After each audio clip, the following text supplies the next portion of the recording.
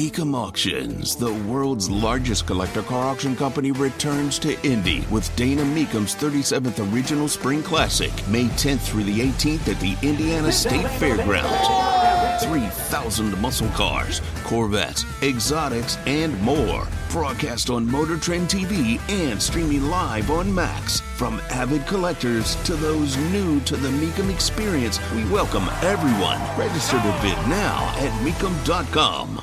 Tony Katz, The Morning News, 93 WIBC. My name is Craig Collins, filling in. Matt and Jonathan hanging out as they do every single morning on this show. I thought this was interesting.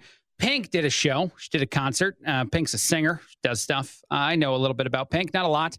I know that she was very popular when I was younger. Is she still like doing stuff? Do the kids like the Pink today? Let me ask that question first.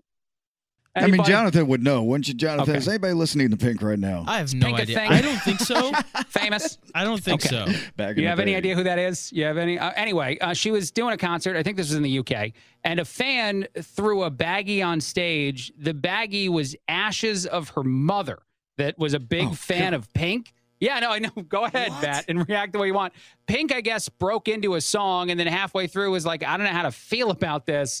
I ask you guys, how would you feel about that? If you're famous and somebody loved you and then they're celebrating, you know, a person by throwing ashes at you, how did the reaction go? I'm just curious for anybody else. Because, yeah, this would be a jarring moment. I guess it's flattering in a way, right? Kind of? I think it's kind of weird. Yeah, it's disturbing. My thing is just like, people are so crazy. I think if somebody threw a baggie of anything and I didn't know what it was, I would immediately be freaked out in terms of like, what is it?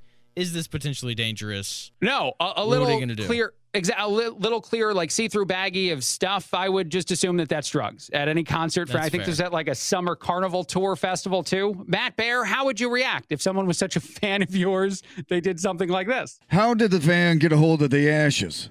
I don't know. That's what I want to know, and that's the thing that really creeps me out here. And I think that's the thing that should bother Pink, too, that somebody got a hold of my mother's ashes. I think that's, you know, I mean, there's something that's definitely criminal going on and a little bit stalkish and definitely frightening. People throw things and get excited at concerts. I get it. You know, back in my day, it was the mosh pit. You know, we'd do a mosh pit and run into each other and everything. That just seems way too personal to me. And when you first said that, I'm like, the first place I went is, where's this person's mental health right now? Yeah, I think I detected something that I might not have told you correctly about this. It's not Pink's mom's ashes. It's the fan's mother's ashes. So she threw her own mother's ashes onto the stage. No, it's the same thing. It's the same thing. It doesn't still matter. Creepy. Yeah, still scary. Yeah, where I got you to do that? Yeah. Why are you doing this? All right, let's do something else. Let's move on to this. I thought this was interesting. This is feel good. I think I need feel good right now. A dog in West Virginia, totally different topic, has found over 150 golf Frisbees. Apparently, this dog is great at it. I think I might even have a little audio of this story. Daisy, my yellow Labrador retriever, has a nose for finding discs. We will be walking through the park, and her nose will go up. She can smell them, and she just goes off. She could go off 30 weeds through the Malta fluorosa, the high weeds, and here she comes with the discs. 150 Frisbee golf discs. First, before you guys react to that, if you want to, anybody have like a Frisbee golf friend, like somebody who's very into this? Multiple. Okay, I have one. I have one dude that won't stop talking about this, and I work with him. About. It's all they talk about. I don't. It's not a sport. Can I be mean? Like it's not. It's Frisbee throwing with an objective as opposed to what you did before, which was Frisbee throwing with no objective. But I don't understand.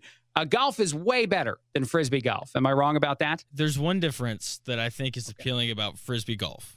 All right. Not all of, but a lot of Frisbee golf courses. One, it's easier, but two, it's way cheaper to play. All right. That's true. It is way cheaper to play. Although they have like unique Frisbees. Like the buddy of mine who talks about this, he's got a driver. He's got different irons and stuff, and I don't understand. I'm at a loss for all this, but I do think it's cool that a dog can sniff these Frisbees and has found over 150 in a park, because I'm sure they get lost all the time. Those Matt, people you don't have to be really bad. If that dog's found 150, Yes. Yeah. No, definitely bad. And it would be way better if they could be finding golf balls. That would be more valuable. Matt, you don't have a Frisbee golf friend? Nobody like that? I always had CrossFit friend, and I imagine that's on the same level. It's got to be. Oh, mercy. And listen, I'm not knocking CrossFit because it is very hard. It's great. People that can do it are amazing people. It's a lifestyle. But man, oh man, it's like I'm interested in it. Everybody else has got to be interested in it. And that's kind of what happens. See, is CrossFit guy a guy that discovered CrossFit or a guy that's been CrossFitting for a while? No, it's just like anything else. You know, as soon as you get into it and you do your first couple months, you're like, this is awesome. But everybody's got to be a part of it. It just can't be for me. So that's kind of what happens. The guy who discovers it like halfway through his life, and it seems to like be good for him, is the guy who won't shut up about it. I don't totally blame that guy. I am so like that guy with stretching and yoga right now. It is so annoying. I mean, I'm like, I'm calling it the fountain of youth. Yeah, I'm saying it's given 20 years onto my life, and I have no idea. And I'm trapped in this conversation all of a sudden. Now continue, Matt. What were you saying? Yeah, exactly. Let me tell you about yoga, Craig. Is it great? Yeah, awesome. It's amazing. And I got to get going. We'll do that some weekend. Added 20 years to my life, in fact. I'm sure it did.